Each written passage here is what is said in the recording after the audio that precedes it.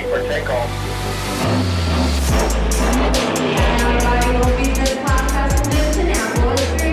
It's going to be great. Welcome to the Remote CEO Show. My name is Danilo Bartolini, aka Danilo B. I'm an acclaimed business coach, and my moonshot is to change the face of work and business forever. With each episode, we bring you some of the most inspiring and insightful interviews with 6, 7, 8, and 9-figure entrepreneurs to crack the code on how to build your remote empire and have fun while doing it. Thanks for stopping by, and let's get started. What's going on, CEOs? Danilo B here with another episode of the Remote CEO Show. Today we're here with Robin Waite.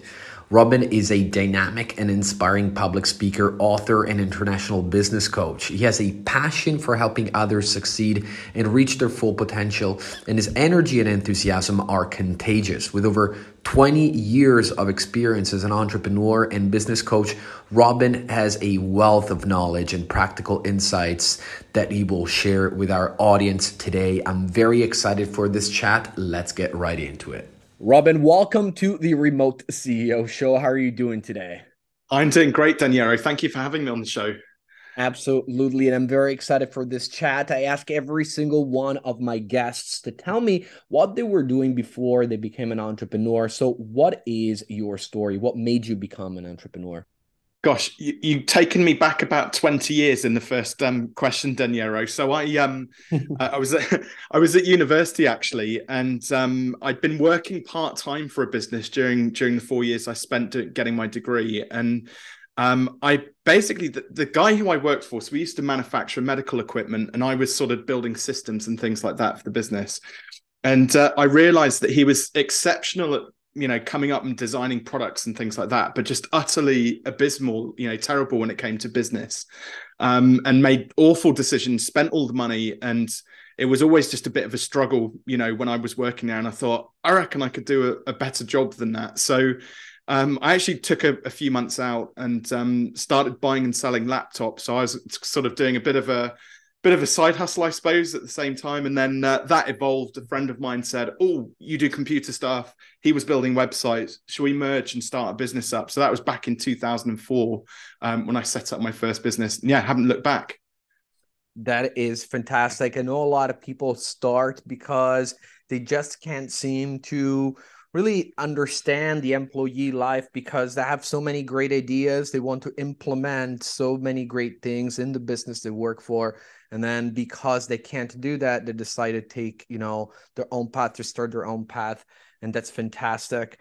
So can you tell our audience what your business does and what you guys are all about? Yeah, absolutely. So now I'm the founder of Fearless Business, which is a coaching practice. We help mostly other coaches, consultants, and freelancers solve their pricing issues. So I'm a bit of a numbers geek. So I've always done things that are technical. I was a systems analyst in the job. I ran a web design business for 12 years. And then even when I've stepped into business coaching, we do a bit of mindset, but it's mostly just making sure that people are really clear on what their offer is. So we kind of package up their service nicely for them. We help them to articulate the value around their offer so that they're really clear on what the outcomes are, which they produce for their clients. As a result of that, we then have the pricing conversation, which ultimately leads to them charging sometimes 2, 3, 4, 5 times what they were previously charging at, say, an hourly rate. And it's fantastic because it means that, like, for me, there's loads of different ways to grow a business, from a marketing perspective, from a sales perspective, all sorts of different ways. But for me, if you get the pricing right, you can literally be making double the amount of money the very next day you make that decision. So pricing is hugely, hugely important. And there's no excuses in business. Everything in business revolves around numbers. It's all about making profit and building a sustainable recurring revenue for your business. So that's the approach we take. And there's no, if people say, oh, I don't get numbers, like, you probably should reconsider having a business, because everything in business is all about knowing the numbers. Absolutely. And so there's a lot to unpack in what you talked about. So I have a couple of follow-up questions. The first one's about pricing, and the second one is really about numbers at large within the business. So let's start with pricing. You talked about coaching coaches, consultants, and freelancers. And so what are you seeing right now in the market, especially, and I'm talking about right now, we're entering, hopefully not as bad as we think it's going to be, but a recession. And I know a lot of people are starting to freak out about spending money, but at the same time, I know that business must go on and a lot of people are still buying. So what are you telling your clients and what are you doing yourself to make sure that you're not maybe overpricing your services too much to the point where people are not going to buy them in this uncertain times, but at the same time, keep profits very good and really run your business the best of your ability? Yeah, great question. I mean, I suppose it's probably easiest to start with one of the mistakes I see people make during, when there's an economic downturn. So the biggest mistake I see people make is they discount their offer, thinking that that's going to somehow attract a flood of new business into them, so new clients. And it actually has the opposite effect. So what the signal you send to your market when you discount your product is, we've got loads of these things, come and buy our stuff. But if you compare that to, say, the likes of like your supermarket, which maybe has a 2-for-1 deal on baked beans, supermarkets have something called latent demand, which means that people come into their shop to buy bread and milk. They look, as they're walking down the aisles, they see, oh, 2-for-1 on beans. I'll buy some of those. There's a discount on beans because there is so much of them. That's why they've got to get rid of their beans before they all go out of date, So we don't want to behave like a supermarket. Small business owners don't have latent demand in the same way that big supermarkets do. We don't have people walking through our shop. So that, like, a discount isn't the thing which is going to attract buyers. A better way to think about it is pricing wise, you've got to set your prices so that economically it stacks up for your business. So a good example of this would be something along the lines of, if let's take a coach, for example. If their goal was to make $100,000 a year, and they were thinking of maybe charging $1,000, say, for their coaching program, the first question I would ask, I'd just divide the two numbers together and say, great, so you've got the capacity to work with 100 clients this year.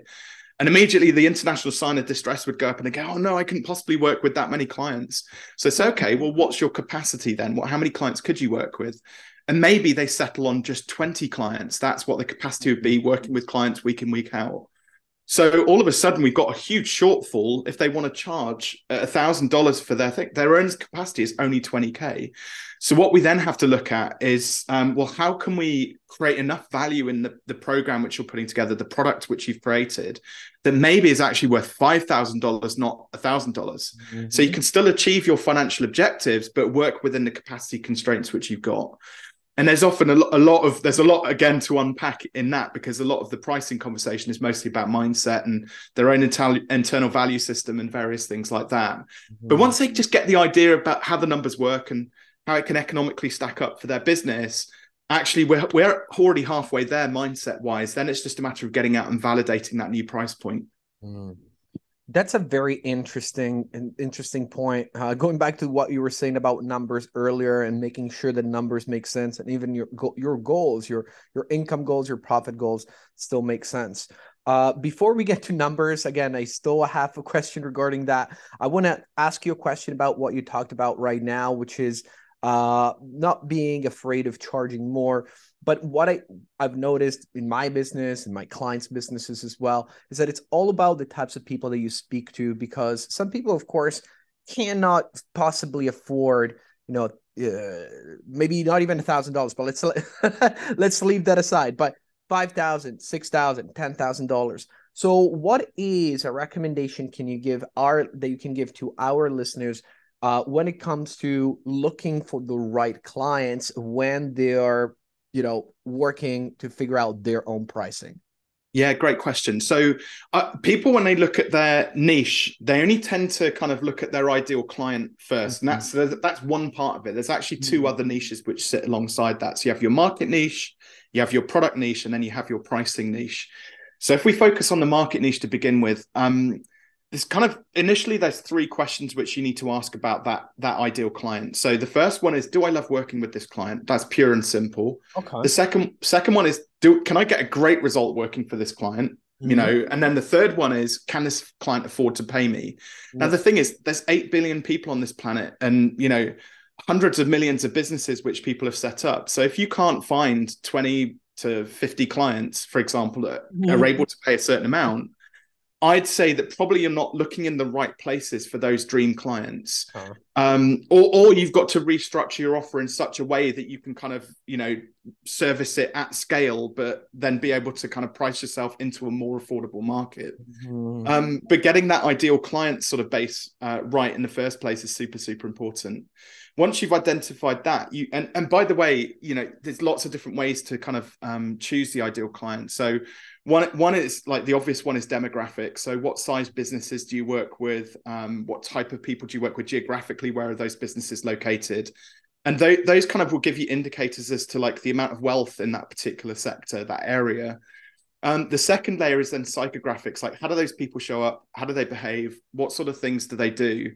Again, that gives us clues as to what sort of products people are investing in, which is quite important as well, and how much money they spend when they're investing in those things. The final one, which is like really interesting for me, is I call it the identity layer.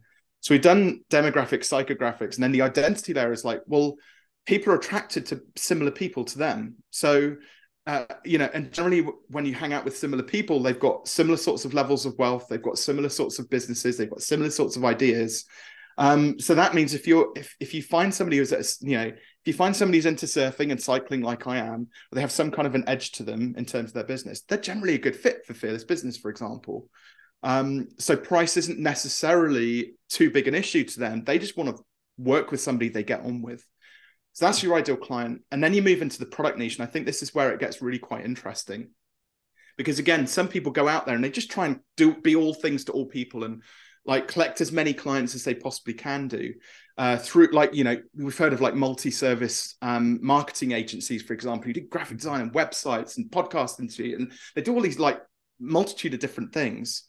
Whereas actually, if all they did was, one thing, one product, and they did it really well for that one specific type of client which they worked with, then all of a sudden people will start to label them as an expert in that niche. And I don't know about you, Dinero, when you work with experts, generally speaking, they're more expensive than somebody who is like a jack of all trades. Yeah, 100%. 100%. It does make 100% sense. And so my question to you is, you said it's something that really stood out. You said people are attracted to people that are similar to them. And so let's use this as an example. If you have, like, I know a lot of coaches listen to this podcast. So let's say you are a coach and you have maybe a background in finance or a background in marketing. It doesn't really matter, but you want to choose a niche. And so at this point, you, of course, know I made this huge mistake back like 7-8 years ago, choosing like some very not small niches, huge niches, but with people that literally had no money, almost like students or whatnot. And so I made that huge mistake. Now we work with professionals, so lawyers, accountants, and so on and so forth. But of course, these individuals, especially the ones that have had a business for quite a long time and they have the disposable income to buy these services, they're going to look at your brand and they're not most likely going to work with smaller businesses. So my question is directed to you, but it's for the new coach, the new entrepreneur that's starting the business. So how can we make sure that someone that is still new to the game is still able to portray a good image of themselves enough so that their target market is going to identify him or her as, first off, credible, second of all, as a person that it's, like you said, similar enough in a way to start working with them. Does that make sense? Yeah, 100%. So, I mean, my first recommendation would be go and find like 5 to 10 people who you aspire to be, who you would aspire your business to be, as an entrepreneur, and just see what they're getting up to, see what sorts of things that you look at and you go, oh, they've got 50 Google reviews. They must be, so if they've got some credibility and authority in their space, like see what it is that they're doing and see what you feel comfortable replicating. Do they have books, for example? Are they guests on podcasts? Do they have their own podcast? Have they got an extensive blog, with tons of helpful articles about the product or service which they're selling? So these authority pieces, these marketing assets, are massively, massively important for any business, because what they do is they raise the credibility and authority. And then obviously somebody starting out is not going to have those marketing assets. And the goal is, we'll set yourself some targets over the next, I don't know, 12 months, 18 months, to start to build these marketing assets up. I call them BHAGs, big, hairy, audacious goals, Dinero. Yeah. Things like, could we get guest appearances on 25 to 50 podcasts over the next 12 months? Could we find 12 conferences that would book us to speak, industry conferences? And maybe we have to pull a few strings and leverage a few contacts to get onto stage. But whilst we're on stage, can we then get some photos or videos taken of us speaking, live? Could we work on building out a 20 to 30,000 word book over the course of the next 12 months and then self-publish it? So all of these things, like, if you look at it in 12 months' time, they're big, audacious goals, and it might overwhelm some people. But if the first goal is like to get one Google review, to get one podcast interview, to get one speaking engagement, anybody who is starting out in business, I would hope, would be tenacious enough to be able to book one of those. Yes, absolutely. You said something very interesting. You said book. I just published a book in February. We had amazing reviews. It took me probably 6 years to plan in my head and just 30 days to write because I had done all the research ahead, and it was a lot of fun. It was a long process, and I have to say it's the best business kind of card I've ever had in my life. Just sending it out to prospects and getting them to really either read it or not, but just having in their hand, knowing that, again, I am an expert in what I do. And can you give us some tips? I was looking at your book. It has hundreds of reviews. I'm not kidding. Our listeners at home, I'm not kidding. You can go and check it out. It's called Take Your Shot. You guys can go on Amazon even and have a look. How did you get so many people to read reviews? I know that's something that a lot of people are afraid of, writing the book, doing all this work, and then it falls flat and nobody reads it, or at least nobody's going to go and talk about it. Yeah, I mean, there was a very sort of commercial decision behind, like, look, Take Your Shot, when I wrote it and launched it and things like that. First of all, it was a story that I wanted to tell. As if you've read it, it's kind of more of like a first person parable. So it's actually told as a story about one of my clients. But so I was quite passionate about the topic for a start. But no, I went through a proper sort of product launch process. My goal initially in the first month was to get 200 reviews for the book, which I think I just about achieved. It probably took a little bit longer than that, maybe 5 or 6 weeks. But then part of my marketing strategy, and this is where books are like so incredibly powerful, and it's probably a slight tangent, but hopefully it's good for the podcast. But imagine it when you were writing that book, Daniela, if you spent like 30 to 50 hours on social media, like tweeting and being on LinkedIn and stuff like that, that social media, that marketing activity has like a half-life to it. So you post something and then like an hour later, it's disappeared off the feeds, never to be seen again in many cases on social media. But whereas you compare that to a book, you spend 30 to 50 hours like writing a book. And once that asset is built, that marketing asset is built, well, it stands the test of time. It's just a digital or physical asset that you can sweat. You don't have to rewrite a book every time you want to give it to somebody. So I set up a goal to give away 50 to 100 copies of that book each and every month, to people who come into my world. Like you said, it's the best business card out there. And then as a part of that process, there's a bit of a marketing campaign, but when somebody applies for a copy of the book, I send them an email 30 days later and just say, hey, would you mind leaving a review? So there's a bit of automation in there. There's a bit of a marketing strategy behind it as well. I also know the value in the book. Like, quite often people read it. Some people can execute the tips and advice that's in the book for themselves. They don't need any help from a coach or an expert. They just get on and do the, take part in the 5 steps in the book.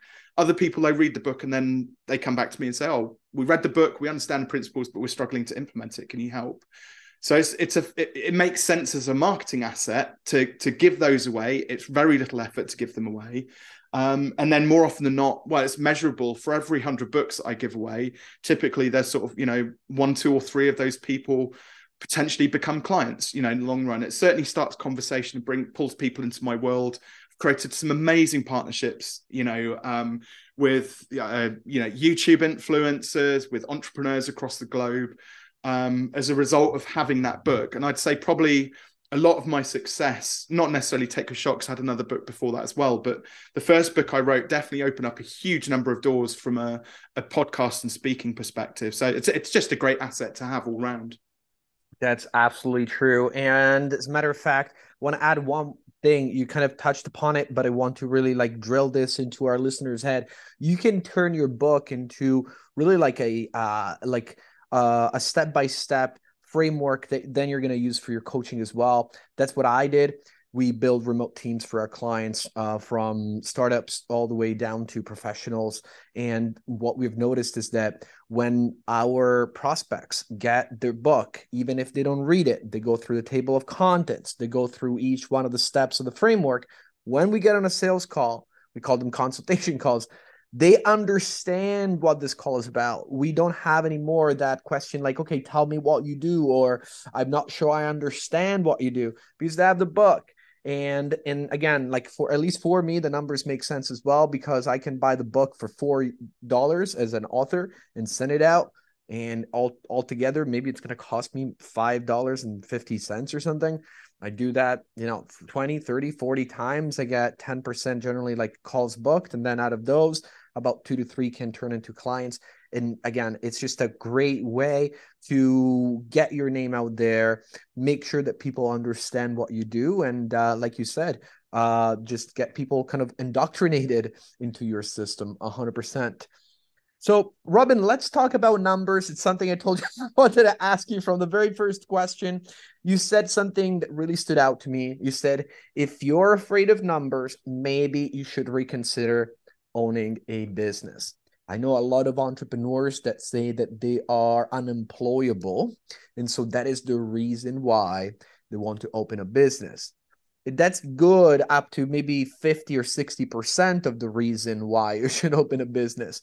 The rest, it should be because you're obsessed really with this thing that you're building. You can't just say you're unemployable because you don't want to work. There's still a lot of work to be done. Actually, there's a lot more work to be done. And so if we were to look at habits, I'm huge in habits, because here we can talk about what you can do, but then people are going to be left with that question, when can I do this? When should I do this? And so if you were to look at your growth as an entrepreneur, you probably had ups and downs like anybody. And so let's talk about the ups. When you were having those ups and your business was growing, can you tell us a bit more about your habits, about when you were looking at the numbers? How often were you looking at the numbers? What kind of things were you looking out for? Was it just profits or also top line? Were you looking at expenses? Of course, is a general question, like what was your schedule looking like when it comes to finances? Yeah, finances. I'm obsessive. Probably to a point I need some help, Daniela. literally daily. I go by the mantra that it's again the magic of threes here, isn't it? But turnover is vanity, profit is sanity, and cash is king. So I'm obsessive when it comes to ensuring that, one, there's cash in the business. So in an ideal world, you want to get to a point whereby you've generated 3 to 6 months worth of your operating overheads, and those are safely stowed away in a savings account somewhere in a rainy day fund, so that worst case scenario, you've always got something to fall back on. Yep. It is, again, there's so many like small business owners who money comes in, money goes out. They always say they've got a cash flow problem, right? But it's not a cash flow problem at all, because money flows in, flows straight back out again. They've actually got 2 problems. One is making more money, and the second problem then is keeping that money. So when it comes to making more money, I kind of touched upon that earlier on. If you get your pricing right for your products and improve your sales techniques, and you get good, build good marketing assets, making money shouldn't really be too challenging. But it's the keeping bit which I find really fascinating for a lot of small businesses, because one of the things I've noticed is, as their revenue starts to track up and they get the growth, which everybody wants, that slow upward trajectory and growth of revenue, they allow then their costs to start to track up with that. So then the moment there's a dip in their revenue, then all of a sudden they're into losses. And typically those losses can be quite remarkable because they've allowed their cost to creep up so much. So it's a combination of making sure, we're making some money. when we start to grow, don't overinvest. Just make sure you're investing just enough money to have a sustainable business. You know, and then ensure that you've got enough profit coming through that as well, that you can start to build up that rainy day fund. So the book I would recommend, actually, if anybody's interested in sort of learning more about just the basic sort of concepts around finances, is called Profit First by an author called Mike Michalowicz.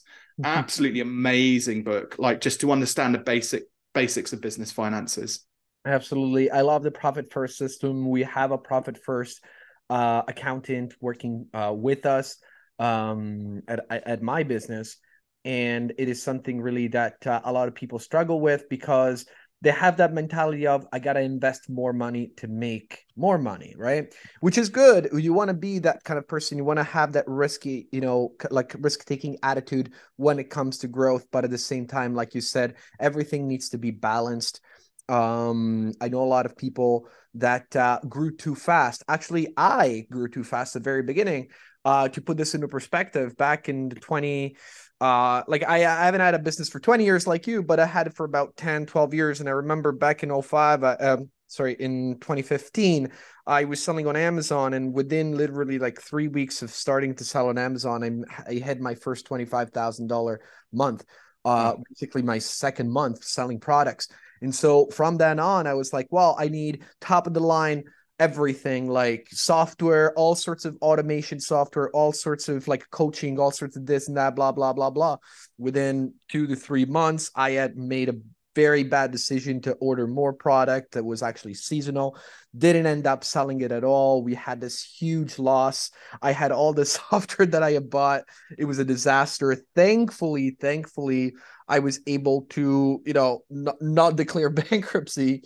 But from that one mistake, I remember learning how to bootstrap and learning how to work with a much smaller budget. Of course, for our listeners at home, you can't not compromise the quality of your services. Meaning, like, for example, when I had an agency, we used to have email marketing experts. And, you know, at a certain point, you can just like not send out emails for your clients anymore. You still have to have those people, or at least yourself, invest your time to do that.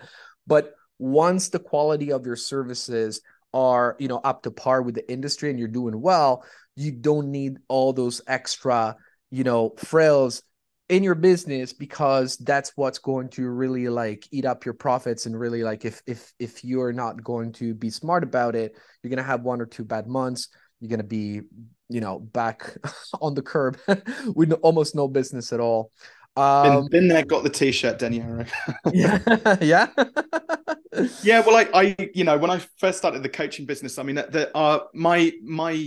the coaching space is full of people like, you know, scaling coaches and got to go from 7 figures, 8 figures, 20-figure businesses and all this sort of stuff. And there was a very short period of time. This is probably going back about 5 years now, so it's sort of a couple of years into the practice, where I kind of got just a bit caught up in that. And so the first mistake I made, I was spending money on ads, and it got to the point where I was spending £3,000 a month on ads.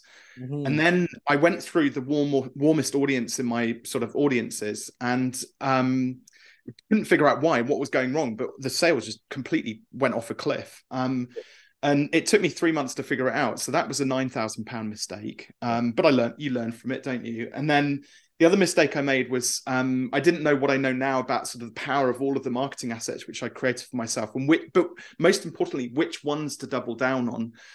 So I had an employee who was kind of the social media marketing manager, and which was a shrewd decision at the time. She took a lot of work off my plate, which is fantastic. Mm-hmm. You know, and we were doing all of the social media content, but I noticed like the audiences weren't growing as much as we'd like. We weren't getting as much engagement and things like that. And for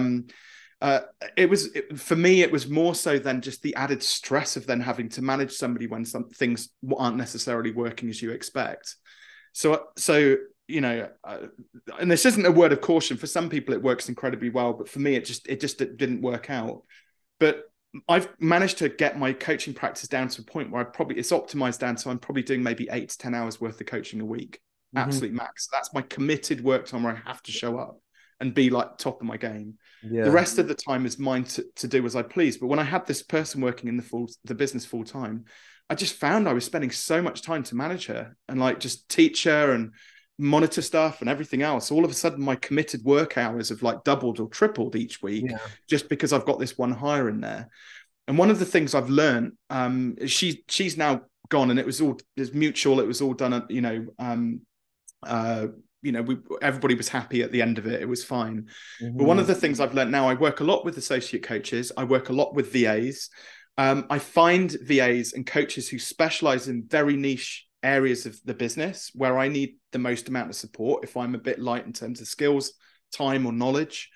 And actually it's just fantastic, because it means like rather than having a full-time employee trying to get them to do all sorts of different things, well, I might have, several VAs who specialize in one specific area, and they can do it in half the time. They can just run with it. I don't need to manage them. I don't need to, spend loads of extra time on these tasks. So that now is kind of my model. I call it having a mighty small business. It's like little old me, but then there's an awesome team of like VAs, associate coaches who just make me look good. Yes, 100%, 100%. I like that. Like I was telling you before, the beginning of actually we weren't even recording yet. I love having that nimble business that you can kind of the size of the business kind of grows based on necessity, and it's not something that you're committed to. That, like I said earlier, if you had an office, huge overhead, a lot of full-time staff members, that could cause a lot of stress in any economic change, whether it's growing too fast or of course sales are not coming in. Robin, I am sure my listeners will want to know more about you, your book, your business, and everything that you do. So before actually I ask you this question, I ask you one last question: is there anything exciting that you want to share with our audience that's happening in your business in the next few months? Yeah, well, I've got it was on my vision board. There's a fantastic YouTuber called Ali Abdaal. I don't know if you've ever come across him. Yeah, of course. I absolutely love him. Yep. Well, he interviewed me a couple of weeks ago for his deep dive podcast, and that's hopefully coming out over the next couple of months, which it was on my vision board at the start of this year, and I've known him for a while, actually, through mutual contacts. So I was really humbled when I got the phone call to be invited. He's a doctor. Is that by trade, right? Is that correct? Yeah. He's fully qualified doctor here in the UK. He started doing YouTube as a bit of a side hustle just to pay his way through his medical school. And I met him just as he was in the final year that he was completing his studies. And he was kind of in that very difficult, like making an ethical decision between, do I become a doctor? Do I do this YouTube thing full time? And there was a few conversations we had about sort of productizing what he does from a YouTube perspective, turning it into courses and things like that, talking about the prices for those. And just it's amazing. In the last 2 years, he's actually gone from sort of doing a couple $100,000, which is still remarkable. Now he's doing $6 million a year in his businesses, and he's got over 1,000 people have done his course part-time YouTube account. So yeah, anyway, cut a long story short, I was chuffed to be invited onto his podcast. I'm excited for that to come out. Absolutely. And I'm sure my listeners want to know, will listen to his podcast as well. But again, I want to know where my audience can find you so they can learn more about you, your business, your book, and everything that you do. Yeah, absolutely. So LinkedIn's the best place. If you go and send me a connection request, if you've got any questions, so search for Robin Waite with an E on the end of it, Waite, and hopefully Daniero will share a link as well to LinkedIn. I always reply to messages and connection requests on there as well, unless you're going to like pitch me something really hard, cold. I don't like that. And then I've also, Daniero, organized, I've got a handful of signed copies of Take Your Shot as well. So if your listeners want to apply for one of those copies, they go to fearless.biz/TYS for Take Your Shot, all lowercase. Yeah, awesome. There's a short form in there to fill out, and then I'll post those anywhere in the world except for South Africa. And the reason for that is anything I've ever sent to South Africa has either been returned or stolen. So the postal service is clearly rubbish there. That's unfortunate. Well, thank you so much again, Robin, for being at the Remote CEO Show. I'm looking forward to having you back in the future. And in the meantime, enjoy the rest of your day. Awesome. Thank you, Daniero. And this is it for today, CEOs. Thanks for staying with us until the end. Can I ask you a big favor? Can you please leave a review? I know the podcast app is not super straightforward, so if you don't know how to leave a review, just DM me on Instagram at DenieroB. DENIEROB, and I will send you the direct link to the review section and to show you my appreciation, I will answer any business question you ask me during that conversation. So thank you again, and I will talk to you again soon.